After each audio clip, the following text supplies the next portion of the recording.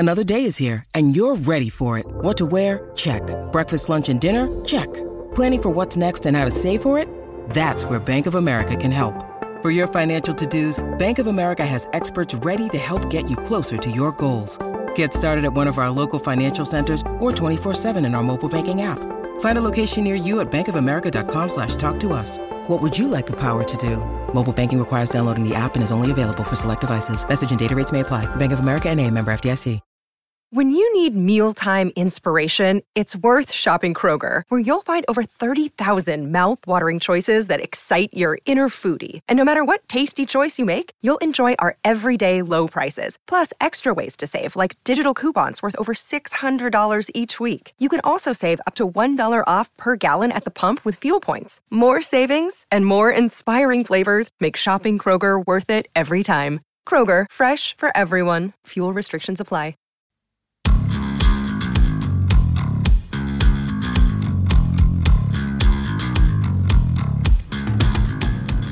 And welcome to episode 126 of McChesney Unchained here on DNVR. And remember to go to thednvr.com, check out all the content, check out everything we do down here at 6 Zero Football Academy. It's running the lab right now at 6 Zero Academy on Twitter and Instagram. Today's going to be an awesome show. My ex-Buffalo teammate and ex-NFL alumni, Lawrence Vickers, is going to be joining us here on McChesney Unchained. And LV is just as in the head as I am, so that should be pretty fun. But before we get into anything, I'd like to give a big shout out to our sponsor, DraftKings. And it's been a great start to the NFL season. It's only getting better at DraftKings Sportsbook, the official sports betting partner of the National Football League. DraftKings is kicking off another week of action by giving all new customers a can't-miss offer, and that's if you bet $1 on any football game this week, you can receive $150 in free bets instantly, no matter what. And this football season, all customers can swing big on DraftKings with same-game parlays. I've been hitting those like a sumbitch. Same-game parlays allow you to combine multiple bets for an even bigger payout. This week, place the same-game parlay on any NFL game, and you will be credited with up to $25 if your total bet loses. DraftKings is safe, secure, and reliable, and the best part is you can deposit and withdraw your cash whenever you want. Download the DraftKings Sportsbook app now and use the promo code DNVR to receive $150 in free bets instantly when you place $1 bet on any football game this weekend. That's promo code DNVR to get $150 in free bets instantly this week at DraftKings Sportsbook, the official sports betting partner of the National Football League. You must be 21 or older. Colorado only. New customers only. Restrictions apply. See DraftKings.com/sportsbook for details. If you have a gambling problem, call 1-800-522-4700. And we roll here on McChesney Unchained, episode 126. Like I said, the great Lawrence Vickers will be joining us here shortly to talk about all things Colorado Buffaloes and the monstrosity on Saturday, but also to look forward because, you know, in my opinion, no one's as bad as they are when they play that bad. They're just playing shitty on Saturday. So we'll definitely get into all of that. But I wanted to wrap up an incredible weekend on both the college football front and the National Football League before we get into week 3 and week 4, respectively. Number one, okay, I went to Vegas for the opening weekend, and I didn't talk about this last week. We had a good guest, and I didn't really want to talk about Vegas then, but I'll talk about it now. I went to Vegas. It was fun. I had an awesome time. Did really well on the parlays, did really well on the blackjack tables until, okay, and this is just an etiquette thing with me, but if you have a problem with this, you either don't play blackjack, or if you don't have a problem with this, you either don't play blackjack or you don't give a shit. And when I'm playing for money, I really care. So I'm sitting at Circus Swim with my boy Bo Williams, who played with me at CU, and we had just gotten a cabana. I'm like, it's dope. I mean, we're having an awesome time. And I put about $500, $600 out on the table for the blackjack hand. And this little fuck sits down right next to my left, right before they start dealing, and he puts $15 out there. And the first thing he says right when the dealer puts the card out is, "Oh, we're all going to lose." And I was like, "Oh, great. A pessimistic better." So we sit down, and mind, I have about $600 on the table. And the dealer has a 4. And I'm like, okay, we're Bus City. Everybody don't hit. We're all on the same team here. And this little fuck next to me has a 2. And he hits and takes the dealer's bus card. And We all lose. He was really, really like confused when I was like, how dare you not be able to fucking count and still play blackjack? But I guess that's my fault for sitting at a $15 table. But again, I was making $100 bets, so they didn't have a bigger table down there at Circus Swim. So I guess I'm just screwed there. But look, if you don't know how to count, don't play blackjack, dummy. So let's get back to McChesney Unchained here, episode 126 as we roll. The great Lawrence Vickers will be joining us here on the show. So let's wrap up last week. The Penn State-Auburn game, I thought Happy Valley, that's what a whiteout's supposed to look like, CU. Just saying. I understand that Penn State wasn't in all white, but they sure did coordinate the whiteout pretty well, a lot better than we did.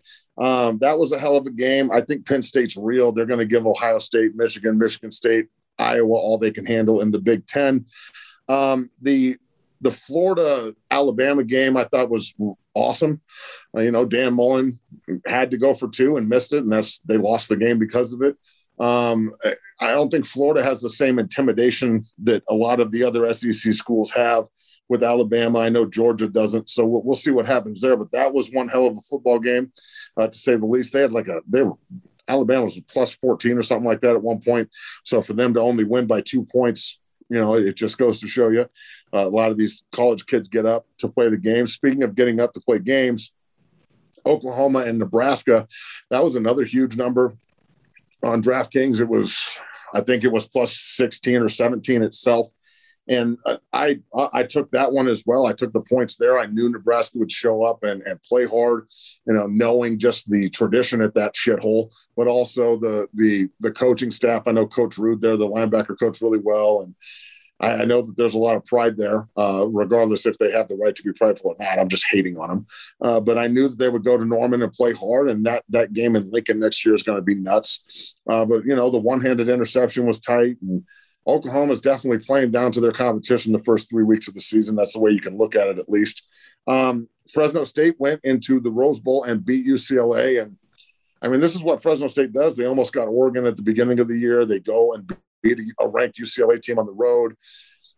I personally despise Fresno State just because I feel like they kept us out of the national title game in 2001, not beating them in Folsom like we should have. So UCLA can suck on that one. That one hurts. And hats off to CSU for beating Toledo. McBride went off, and you went and got a big road win, and now your prize is Iowa in Iowa City. Have fun with that shit. But again, good win by the Rams, more than we can say in Boulder. I'm going to save the Buff talk for Lawrence Vickers. So when LV gets on, him and I will talk about the Buffs and them getting beat 30-0 at home. First time they've been shut out since 2012 when a top 5 ranked Stanford team came into town and absolutely shit stomped them 48-0. So we will talk about that all when Lawrence Vickers gets on the show here a little bit later on McChesney Unchained 126. This weekend in college football, some of the numbers to look at and some of the games. A&M and Arkansas. Arkansas is getting 5.5. Arkansas is not fucking around. They already beat the hell out of Texas in Fayetteville. I would not be surprised if they play up and beat Texas A&M in that game straight. Tennessee and Florida play. Florida's a 19.5-point favorite there. Tennessee's not very good. Pittsburgh ran through them in Knoxville. LSU, Mississippi State, that's a good game. Clemson, NC State, that plus 10.5 right there for Clemson. Look, bro, that is simply, or the minus 10.5 for Clemson, excuse me. That is simply because of the old teams. That has nothing to do with this team. NC State always plays up at home. I would not be surprised if NC State gives Clemson everything they can handle. That's a lot of points for that game, in my opinion. Rutgers and Michigan, that's another game, 18.5 for Rutgers. I don't know if Michigan's 18.5 points better than Rutgers. Rutgers is pretty good this year. They're playing up. That's a huge number to motivate some high school kids or some college kids, excuse me. The Baylor Iowa State game, that's a big one in the Big 12. It's in Waco, so I would imagine that Iowa State is going to go down there, and that'll be a really close game. The last time those two played in Waco, I'm pretty sure Baylor won by a point. And then the Notre Dame Wisconsin game is big. The SMU TCU, that's the battle between two undefeateds that are crosstown rivals. I think SMU should get that Big 12 invite one of these days. I'm surprised they didn't already. And then the Notre Dame, Wisconsin, the 5.5 for Notre Dame is something I would really look at. I might take Wisconsin straight on that one, to be completely honest with you, just because I know the Badgers are going to be out to play that game. And Notre Dame is really, really underachieved this year. Again, another team that's playing to the competition level, to say the least. So that's a little bit of information on this week's college football games. Again, we'll talk about the Buffs and Arizona State, their trip to Tempe on Saturday night when Lawrence Vickers joins us here on McChesney Unchained, episode 126. So let's wrap up week 2 of the NFL before LV gets on the show here with us. The Thursday night game was, it was cool. The Washington football team, get a fucking name already. And the Giants played, and it was sloppy, and Washington ended up winning at the end.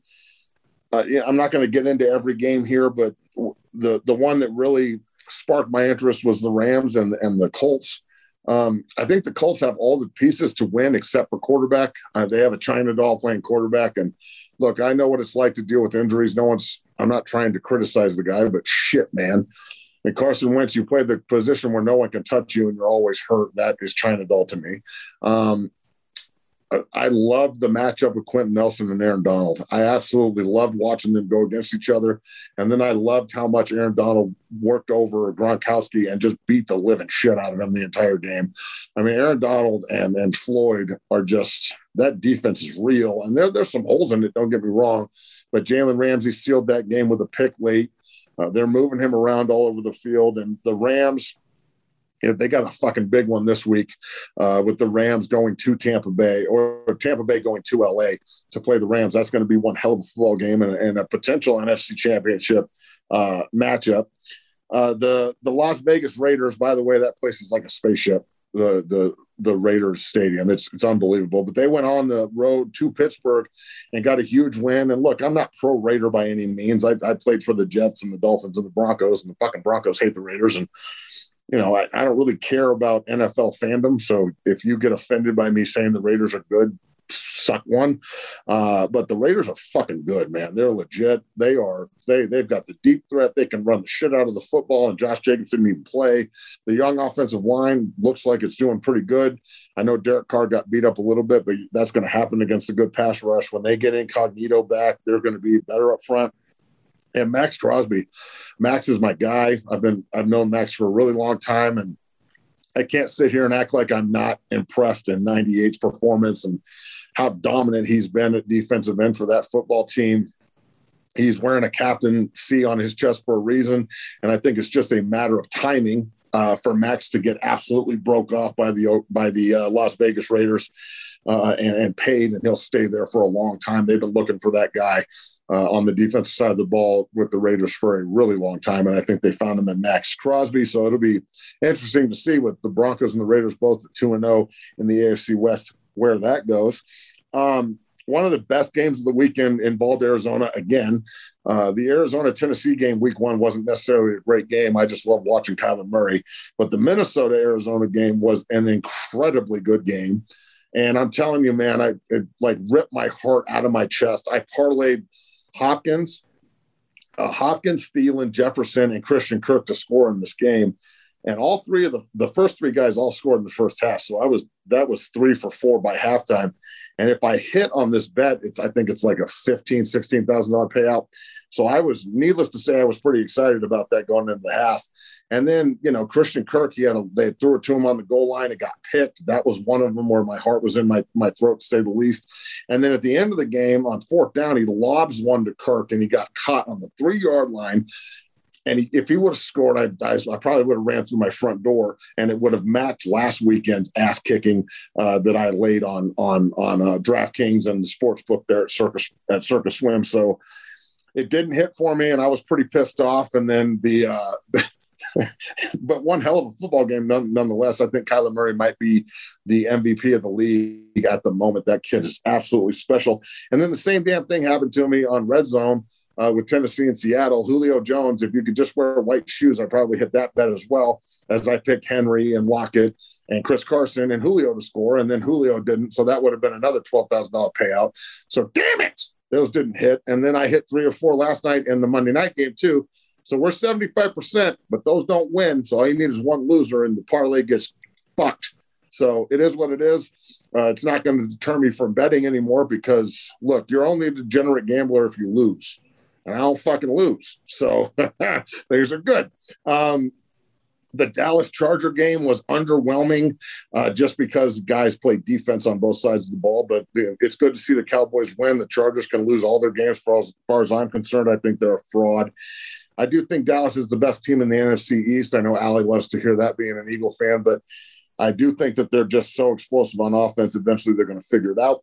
The Kansas City-Baltimore game on Sunday night was good. I mean, I'm not going to sit here and act like it wasn't, but the calls against the Chiefs in the secondary, the holding calls on Mathau, some of the like really, really, really petty calls that they made, I felt like they were made to keep Baltimore in the game. And, you know, my boy Bo and I, we always talk about betting the storyline, and we bet the storyline on Monday night when the Raiders played, and we bet the storyline on Baltimore against Kansas City, and they seemed to hit. So on these national broadcast games, I would bet the storyline, and that's what happened on Monday night too, consequently with Green Bay, Detroit.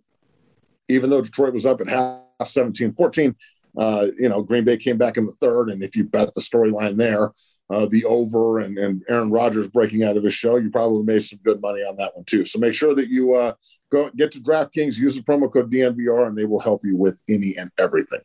So look, that wraps up week 2.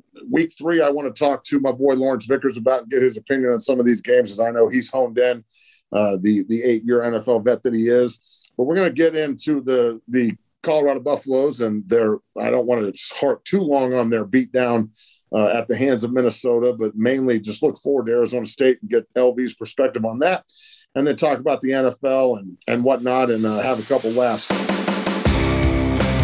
All right, so episode 126, we roll. My boy Lawrence Vickers joins us here on McChesney Unchained. LV, my man, what the fuck is up with you? It's good to see you again. We saw each other at Texas A&M. That was a heartbreaker. And then the Buffs went out and laid an absolute egg, 30-0 in Folsom, without being too hard on them, because, you know, both of us bleed black and gold, and we want our boys to win. Without being too hard on them, what do you think happened last week, just from an outsider's perspective, and where do they go from here? I think sometimes I think the Texas A&M game took an effect on them, knowing they were supposed to win, knowing that they fought hard, and then having a backup quarterback in the game as well. They were supposed to go ahead and get that W, man. And I think they exerted a lot of energy into that, and I think losing kind of put them on a down spiral. Like, sometimes, you know how that shit, you know, sometimes it go like that. You can exert a lot of energy into one thing, thinking that's going to push the team to where they need to be, and they didn't execute at the end. They just didn't finish, man. They played a great game, but they didn't finish, you know. And, I mean, it was kind of I can't say it was a moral victory, because at the end of the day, with the backup quarterback in and the starting quarterback out, we got to go execute and finish that, dog.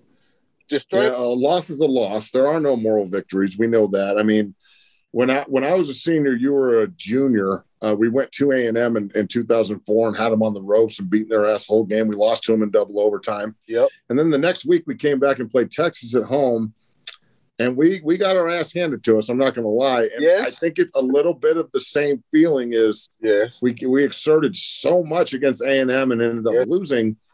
When we came back to Folsom, we wanted to win, but we just didn't play well as a group. We didn't play well. So do you think that's what happened mainly against Minnesota? I really do, man. I really do.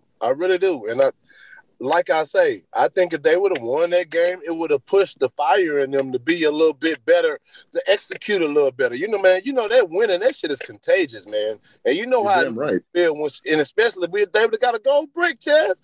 How high, man? That is a high that you can't get away from, man. That gold brick is something serious, bro. So I just think they exerted a lot of energy, man. And then next week they came back down and lost it, man. They just got to regather themselves. You know what I'm saying? Regather themselves, get back focused. And the only thing that makes shit better in Folsom is a dub, man. For real. Absolutely.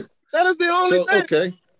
So let's look at it like this then. They go to Arizona State Saturday night. Arizona State is not a pushover. They lost against BYU, and they look kind of ugly doing it, but BYU has beat the shit out of 3 Pac-12 South teams to start the season. They're undefeated and ranked. So I got to figure that they're kind of good. Yeah, BYU is kind of good. Arizona State's, they're going through their own turmoil down there with not following the COVID rules and all that fucking bullshit. We're not getting into the political side of things, but It is what it is. But they're still a pretty good football team. Mm-hmm.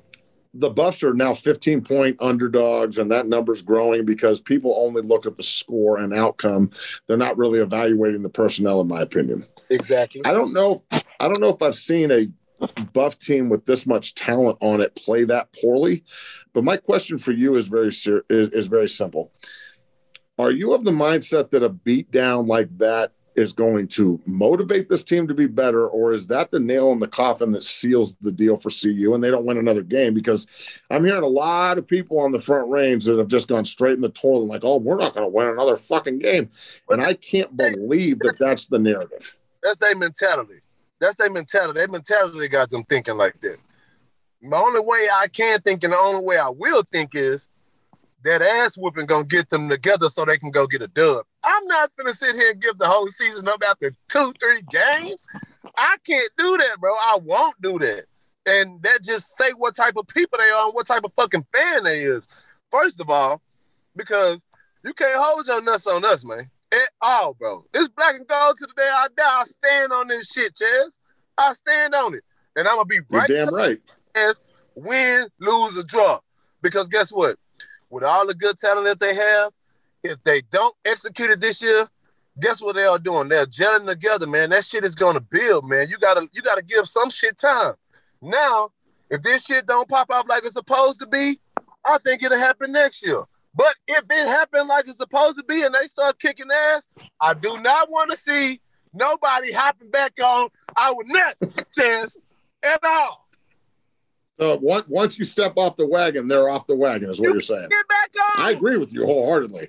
I mean, look, since we left, not to sit here and beat our drum, we're both retired from the league, but since we left, man, we haven't won a bowl game since my senior year. I'm fucking 40. That's not good. So and that was the Houston Bowl way back in the day. So it's not like it was a great bowl game, but it was a good win. We almost beat Clemson, though, my senior year. We almost had. Well, you did. You did almost beat Clemson. That's true, but you didn't. Yeah. Look, Vic, what do you want to see from them on Saturday night when they go to the desert and they've got an Arizona State team they didn't get to play last year because of COVID, and I was pretty beat up about that. I always love playing these guys.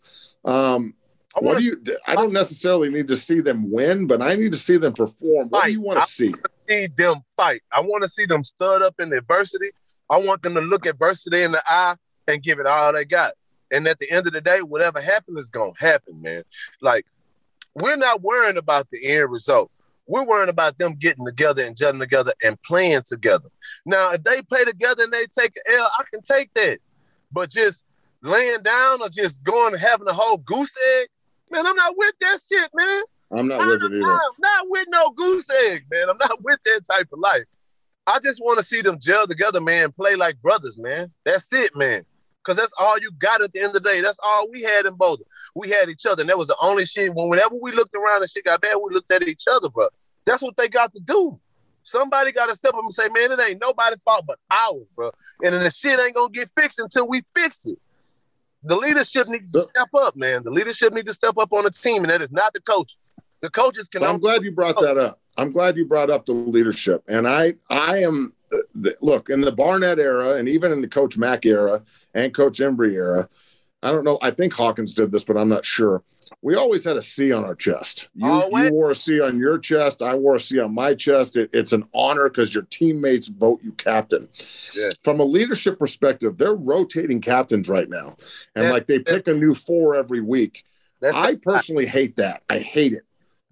Why do you think it's a bad idea? Because I know you do. Because you're not stamping it, man. You got to stamp this shit so they can know who's who. Now, I'm not saying, I don't have how Coach Truth do his, but say, man, our C's was the C's the whole fucking year, and they stood on it. Yes. When shit was wrong, they went to the coaches. When we had to get shit right, the coaches came to us. We had captain meetings. This shit was for real, man, because it's all on us. It was on us. And that didn't mean you was a fucking senior because you had a C. So you didn't have to wait till your senior year. That shit means. Oh yeah, Klatt was a multiple-time captain. I mean, Exactly. Purify was a multiple-time captain. Exactly. Look, the C on your jersey means, in my opinion, because you can always look to those guys and go, okay, leader, we voted you a leader. We voted you our captain, and now we're going to lean on you. And I can only go off my personal experience, but I remember we started really well when I was a senior. We were 3-0, and then we were 4-2, and then all of a sudden we were 4-4. And we were 1-3 in the Big 12, and we were like, oh, fuck, man, what are we going to do? And there was a bunch of people saying we weren't going to win another game. And I remember standing up in a team meeting because I had to see on my chest, and it's my responsibility as a leader, and saying, look, we're about to run the fucking table and win the North and go back to the Big 12 title game. And everybody out there that's not with us can either get with us or fuck off. And I've never seen our team more excited than after that meeting. And we went out and did it. So I personally think that the rotating of the captains, it gets everybody looking for the leaders on the sideline rather than identifying the fact that Landman doesn't have a C on his chest. I mean, what are we talking about here? Who's the best offensive lineman? Why doesn't he have a C on his chest? Why doesn't our quarterback have a C on his chest? Why doesn't Rice? Why doesn't Brady Russell? Like, I need them to identify who the fucking leaders are on this team, so I can either ask them to do more, or maybe there's not a leader yet. Look to the leaders. Maybe there's not a leader yet. So you're saying that maybe there aren't okay. Hypothetically, there may not be 4 core leaders. I can't believe that. I know maybe. I say this, Chaz. I say this. You've been a coach. You know what that shit take. You know what it takes. It could be nobody has shown that type of dedication to vocalization. There's a huge difference between playing football well and vocalizing leadership. So look, that may be the reason that they rotate captains. I know that Darrell did it at UCLA too. I really don't like it. Yeah, I'm not criticizing the head man. It's his job, but I think that if Landman and Carson Wells both had a C on their chest, and Brandon Lewis and Casey Roddick had C's on their chest. You can't pick the people; they have to pick them, man. And that's the other thing that's missing here is that the team used to tell us who the captains were, exactly, not the coaches. The coaches had nothing to do with it; they had to ride with who the team picked. How are you going to pick a captain? This is essentially the coaching staff picking the captains every week, and I don't think it's working because the players are looking to the coaches for leadership when the players should be looking to themselves and the group to come together, and our leaders need to lead. Exactly, so man. How do we fix this? I mean, look, any plan that's not able to change is a shitty plan. Right. So in my opinion, it's as easy as just saying these 4 guys are our captains. And this is we're either going to ride with these 4 or we're going to die with these 4, but these are our fucking guys. Yep. That's what got to happen, man. You got to take a stand, bro. You got to take it. See, with football, bro, we got to have something that we stand on, our core values. They can't switch because you have a different captain every week. That means your core values are switching every week. Yeah, I agree. I mean, the main, and I'm sure Coach Barnett said this to you too, but the main thing Coach Barnett said to me when I was elected captain was, they elected you captain because of who you are. Don't change. Go harder. They're going to follow you. And that shit meant something, bro. That shit meant something. I'm not going to lie to you. When you was a captain, bro, you knew at the end of the day, it wasn't no plays off. It didn't matter what the fucking score was. I can't leave the field. Always exhilarate that same effort that Chess always put out. You was going to beat Chance regardless of what the score was. You was going to push the next man next to you. You was going to make him better than the fuck he was. That was your job. Your job was to make everybody play up to your level. That's what being captain is. Everybody got to play up to your level or they got to get the fuck on. And I agree with you. And that's why you were a captain and they matched you when you were saying, shit, bro, that you were a captain by default when you were a junior and they were matching effort. And that's the thing. It when you see that, and I know we're harping on this, but I think it's a leadership issue. It is. When that C's on your chest, the next year of players, they want that shit. You wanted that C when you were a senior. Yes. Platt wanted it again when he was a senior. Like, it means something when Iwu was a captain with you too, right?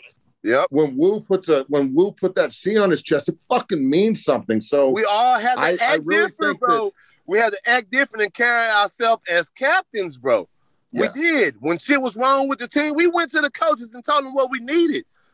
This shit wasn't no old coach tell us. We didn't vibe like that. Old coach tell us. It's our team.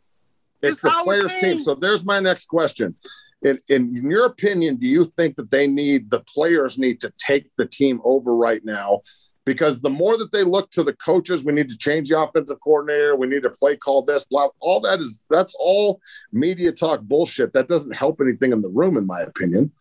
It don't, because you can change the coaches right now, and if they still have the same fucking attitude as players, ain't shit gonna change. You can't say the coaches are the problem. You just gotta fucking execute. Let's execute and see what happens, and see if we blame the coaches. We ain't blaming the coaches when we fucking only gave up 10 points on Texas A&M, and then they come back the next week and put up damn near 30-something on somebody. Yeah, and we had to make a decision. Like, that could have been the time when we folded and we were like, okay, fuck this. We're not allowing this to happen. Yeah. And the coach, look, this is the thing is, and we'll move on after this, but I feel like just knowing Coach Wilson and knowing Coach Shiv and the coaches that are up there, Coach Hagan, I feel like those men are just waiting for the leaders in the room to take over. They are, but they're not going to walk. They're not going to walk out there and tell them to. So we can't say that they don't see our vision. I just feel just like how you feel, bro. Them kids, them young adults, them young men, they gotta drop their nuts, bro, and step up, bro. They gotta understand the position that they in. I love this. They gotta understand the position that they in. They gotta understand first of all, they gotta understand what the fuck school they in and what they represent. Pride and tradition, Buffalo pride. You need to understand what the fuck that means, man. And look, I truly believe that with the exception of 2016, when they won 10 games and had Phil, and what did Phil wear on his chest? A C? Yeah, it sure fucking did. I'm just saying, like, so did Tedrick, and so did Cheeto, and so did Cepho. Like, those guys all had C's on their chest. I'm just saying. I feel like since 2000, with that being the enigma, this is the best talented CU team I've seen in Boulder in years. Bro, they have a lot of talent. If they don't figure this out, though, everything they need. All those kids are going to get overlooked at the next level, Vic. And so if that's what we have to do, if that's what we have to say to them to motivate them, that's what motivated me when I was in college. When Wilson walked up to me and said, "You're fucking this up," I was like, "I'm not going to let that happen. I need my pension." So you can't put out a defensive effort against Texas A&M the way they did, and then the next week go out and look like an exact opposite version of that football team. Exactly. So that said, how do you see them going the rest of the year? I mean, are they still a bowl team in your eyes? Do they win more than one or two more games? Because I think they do. And where do they go offensively? I think they win more than one or two games. I think the offense has some weapons. They just have to get more good at being consistent. I think the kids are going to have to push a little bit harder. I do. I'm being all the way G. I think the kids are going to have to push harder because they have to want it, Chaz, at the end of the day. The coaches don't play not one fucking game. The coaches can be as excited as anybody. And I know them coaches. I know the coaches who they got. And I know what they stand for. So I know it ain't the fucking coaches. This I know. I know them. I know what them guys stand for, and I would never ever say, "Hey, yeah, nah." Because soon as I got there, I got the same vibe I got when I was in school when they pulled up on me. Straight up, Chaz, I got the same vibe from them guys then. Even now. That's the way I felt too. The meetings I've had with the staff, and you played for Hagan, like that's I played like me for Wilson. Knowing you and saying Chaz is a total no. Chaz has always been a kick your ass person. I'm gonna kick your ass first and ask you what's wrong later. You always been that. Why would I think you changed? Why would I think you changed? I'm really glad that you say that, because a lot of people don't understand why I am the way I am. And this is why you and I are talking, brother. All right, so that's why we brothers, because they always call us crazy for a reason. But guess what crazy means? Crazy means we fucking sane. That's all that means. I ain't crazy. This is how we operate. This is how we operate. Either you get with it or you get rolled over. That's why we God damn, Vic, you're getting me ready to play. My palms start to sweat. All right, so give me your prediction for Saturday night. My prediction for Saturday night, man, we're gonna get the dub. It's gonna be hard. It might be a little shaky in the beginning, but at the end of the day, we're gonna get the dub, and that's all that matters. All right, you heard it there. Lawrence Vickers predicts a Buffalo win in the desert. I'm going with him, too. I think that they rebound and make people eat a lot of crow. And, God, I hope they do. Do not come back on our bandwagon, please. Well, there's a lot of pride on that football team, and I know they're not happy about the way they played, and the only way that they can fix it is to go out and beat the shit out of somebody because talk is fucking cheap. Okay, speaking of talk being cheap, what do you think about, and look, I know that as a fullback in the NFL, I've watched you do it in games. We played against each other when I've been on the sideline because I got moved to offense. But I've watched you run linebackers over and stand over them and talk shit. I know your mouthpiece never stops, especially when you're winning. Very similar to me, because I'm going to let you know when I'm beating your ass. The new taunting rule in football, is it worse than the targeting rule? Or I can't even fucking believe that they're penalizing taunting like this in the NFL. I don't know if I could play. That's the part of the damn game, bro. I don't know how you take the emotion out of what people want to see. Like, you can't take, that's the part of football talking. This is the part of football. Letting you know that I got the best of you is a part of football. They keep trying to, I hate to say it, but man, they keep trying to make this shit 7-on-7, man. It ain't meant to be like that. It ain't meant to be for the team of the week, bro. This shit is a gladiator. You know who Rob Ninkovich is, right? You know who Rob Ninkovich is, right? Played outside linebacker for the Patriots for a lot of years. I had Nico on about 2 weeks ago talking about the same issue, and he seems to think, and I agree with him, that they're trying to do all these things to make it more politically correct and safer. And in my opinion, they're driving the base away from the game. Yes. If you take all the contact out and every hard hit is a penalty, and then you take the ability to talk shit out. I mean, how what are we doing? Are we playing basketball or what?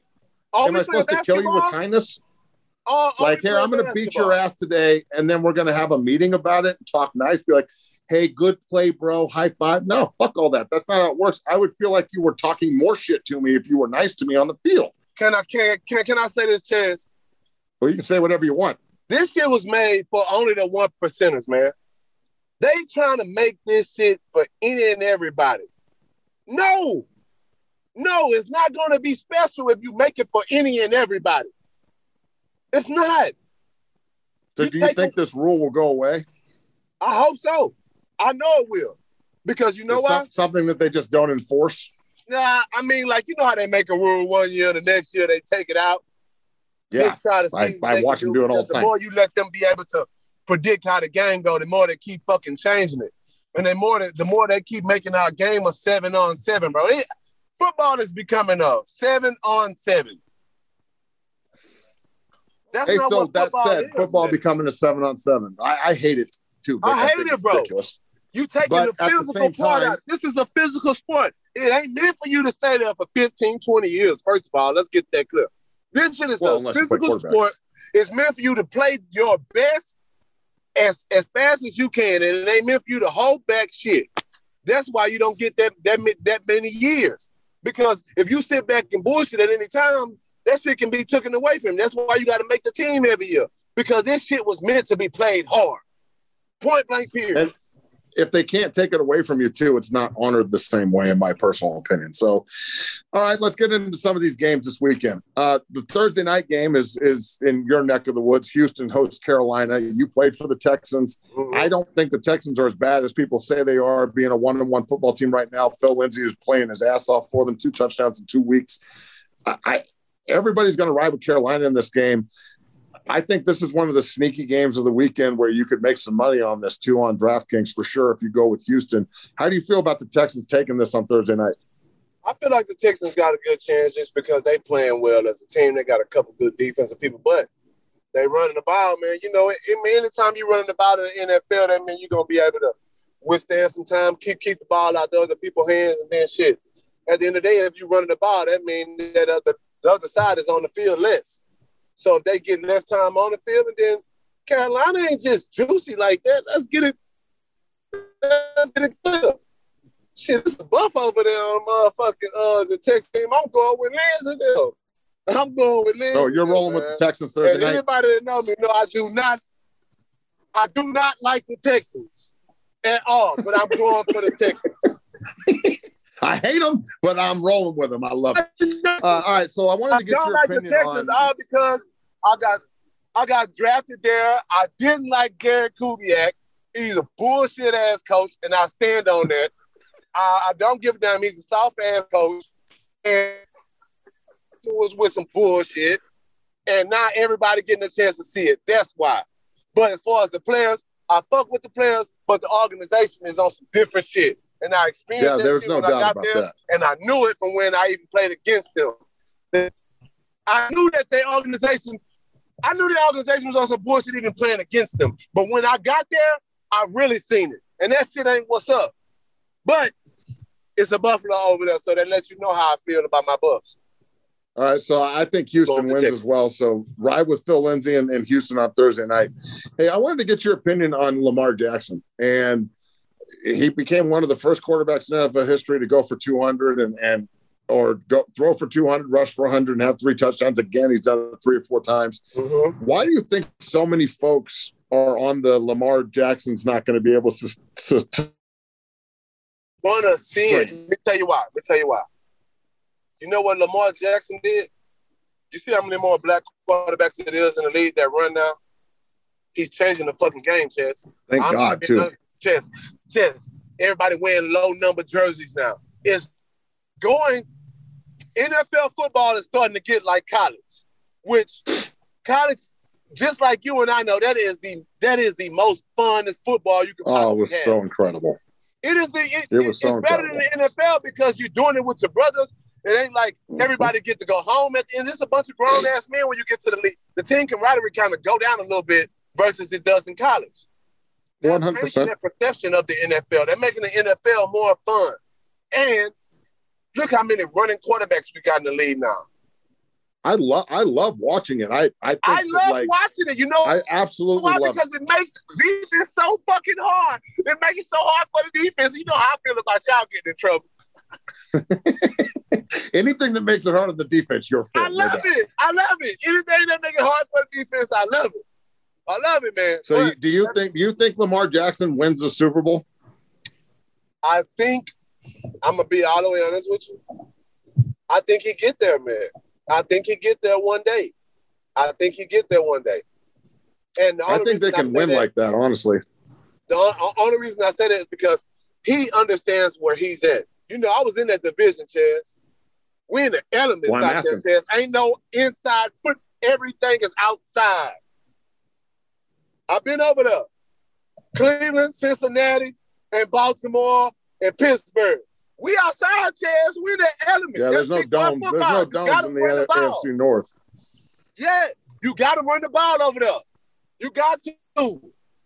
And guess what? At the end of the day in December, it's cold as fucking it's snowing. And it's good for you, too. That's football weather, baby. All right, so you know how I feel. Hey, the team that run the ball well are going to always win, bro. That passing should be out the window, bro. When it comes down to it, let me ask you this about running the ball. Out the window. How impressed are you with Derrick Henry and his longevity? How impressed are you with him? Do you like Derrick? Are you a Derrick Henry fan, or you just think he's big? I love him. Yeah, I love him too. Because they're trying to extinct us. They tried to get rid of the big backs. Then they tried to bring out the little backs. Then they tried to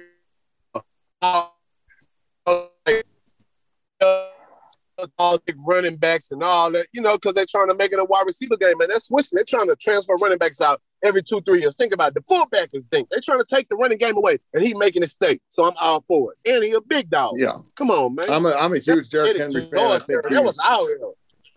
He is so fun to watch. On the broadcast Sunday, I think he had like 30 yards rushing at halftime and ended with 190 and 3 touchdowns. So that'll tell you what the running game does to you. All right, Vic. Exactly. Prediction for the Buffs to win. Bam. You got Houston winning on Thursday night. You got Baltimore going. All good stuff. Lawrence Vickers, brother, thank you so much for coming on the show. I can't thank you enough. Enjoy the rest of your Tuesday. And I can't wait to see you when we go up to CU USC and get that dub over the Trojans. Oh, bro. Love you, bro. Love you, man. Have a good day, brother. I'll see you soon. Fucking go Buffs. Go Buffs, baby.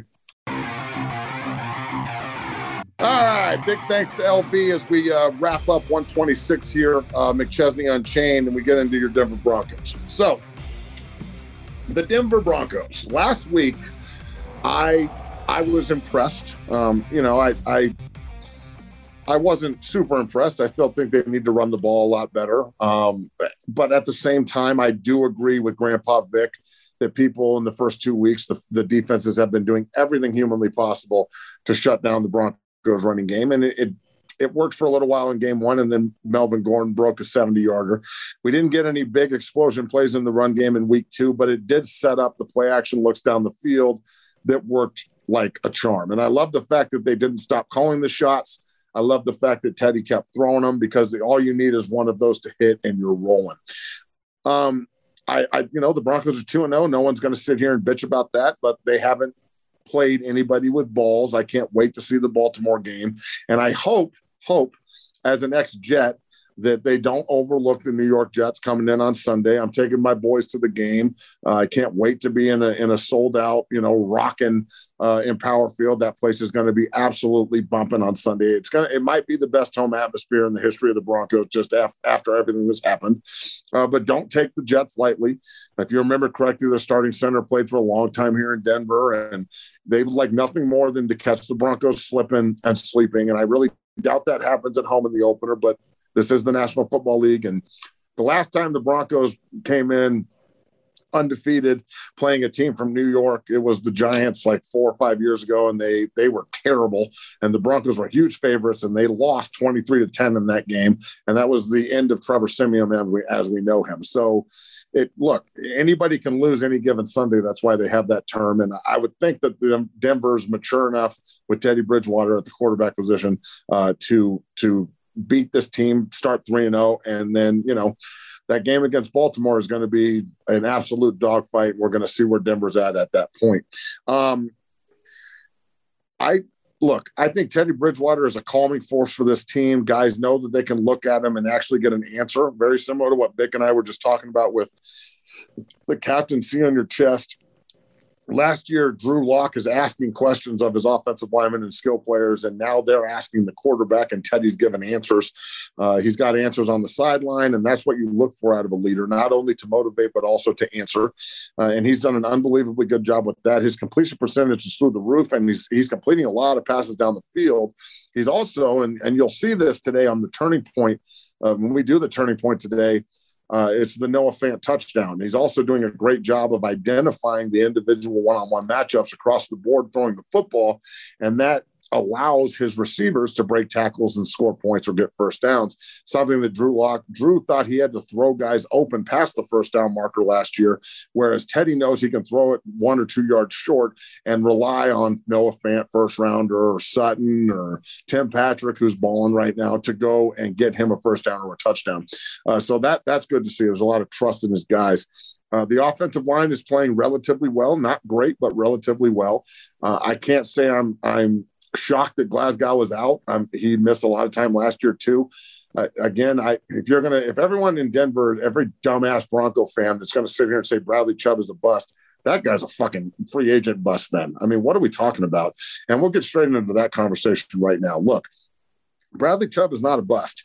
Football is hardcore, and he's hurt, and he's trying to play through it and be tough. And because he got hurt more, and I can attest to that. I played on a broken ankle once, and it led to me tearing both of my groins off the bone at the same time, and being out for an entire year because I re-broke my leg in the same game. So you can hurt yourself a lot more by trying to play through the injury, and he's trying to play through it because it's a contract year and he's trying to be tough and he wants to play with Vaughn. And the venom that he gets back from Broncos country is he's soft and he's a bust. I mean, how fucking dare you criticize a guy out there giving it his all and playing hurt? I mean, it's the most cowardly shit I've ever heard, because these same fucking Bronco fans would be the ones trying to carry his luggage in the airport and asking for autographs and shit. So let's be real careful about who we're criticizing on a toughness scale while you're watching him fucking play, number one.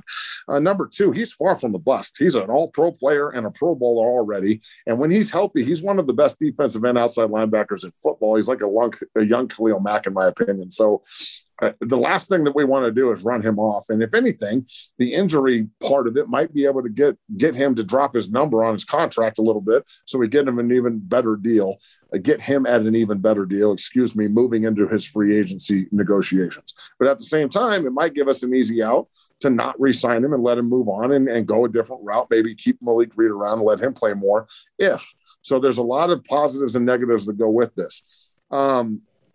Look, the Broncos should absolutely mop the Jets. Let's not sit here and act like they shouldn't. They should beat the absolute living hell out of the Jets. And honestly, I wouldn't be – the last time the Jets came to Denver, they shut them out. I wouldn't be surprised if they shut them out again.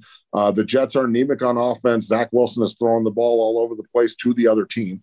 And – they just don't have anybody to press the Denver defense at all. Their big tackle, Beckham, is out, and at 6'8", 360 pounds, you'd imagine he would be. There's going to be a lot of orthopedic issues with big man. When he's healthy, he's one of the best, but when he's not, he's out, and there is no middle ground with him. He can't play hurt. He's too big. As an ex-Jet, I love my Jets, but it's kind of a curse being a Jet alum because they are dog shit all the time. But I'm still going to roll with them, and I love them, but I'm also an ex-Bronco, and they're way better. And, I'm a Colorado guy. So I'm going to go with the Broncos, and I think the Broncos shut the Jets out at home, and they beat them 24-0 and absolutely roll them and put a beating on the Jets offense. So they're pretty much anemic. I think Zach Wilson, if he thought the Patriots defense was coming after him hardcore, that was just basically scheme. This Broncos defense is loaded with talent, and I like the scheme they're using right now. So I'm sure Vaughn is licking his fucking chops this weekend going after the quarterback, and I would imagine there'll be multiple defensive linemen and linebackers blitzing and coming from everywhere to confuse this young kid. The outlaw Josey Jewell, touch on this real quick.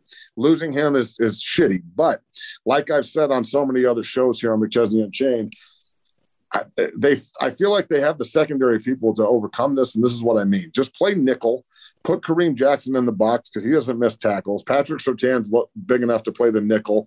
He rarely misses tackles. He's gotten better and better and better each day he goes in. They have Fuller. They have Callahan. They have Michael Amadoujawe, the dude from Iowa. I can't pronounce his name. Big fucking surprise. McChesney can't say somebody's goddamn name. What a shocker. You get Ronald Darby back.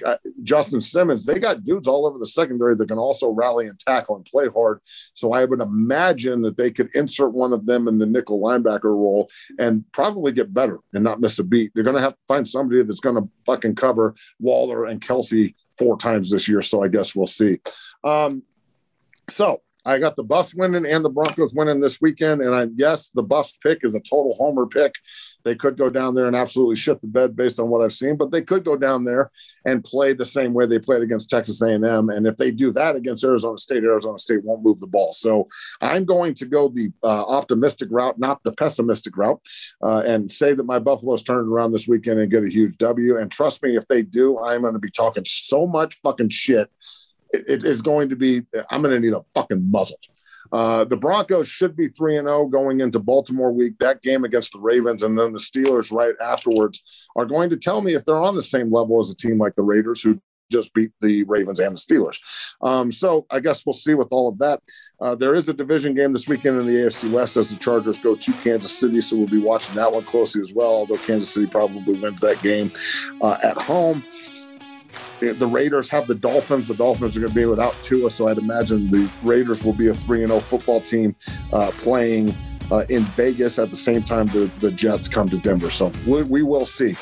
That is episode 126, McChesney Unchained. I am your host, as always, Matt McChesney. Huge thanks to my boy, Lawrence Vickers, for coming on the show and not only getting me primed up and ready to run through a fucking wall, but telling the truth. I mean, you're not going to get any pull punches from Vic. And look, man, there's an explicit rating on this show for a reason. So if you got rabbit ears and you don't like guys cursing and getting down, then this is the wrong goddamn show for you. But Vickers and I were talking as if we were talking on the phone. And if your feelings get hurt about it, then call your fucking congressman or something. I don't give a shit if your feelings are hurt. Life goes on. This is McChesney Unchained 126. 127 rolls next week with hopefully a 3-0 Bronco team and a 2-2 Buff team coming back to Boulder ready to take on USC. Thank you to everybody at DNVR for all they do on the show. And remember to follow everybody at 60 Academy on Twitter and Instagram, and thednvr.com for all the content down at the bar off of Colfax. I am Matt McChesney. Thank you to Lawrence Vickers. Thank you to the team down at DNVR. And we roll. Check out The Turning Point as we talk about Noah Fant and Teddy Bridgewater.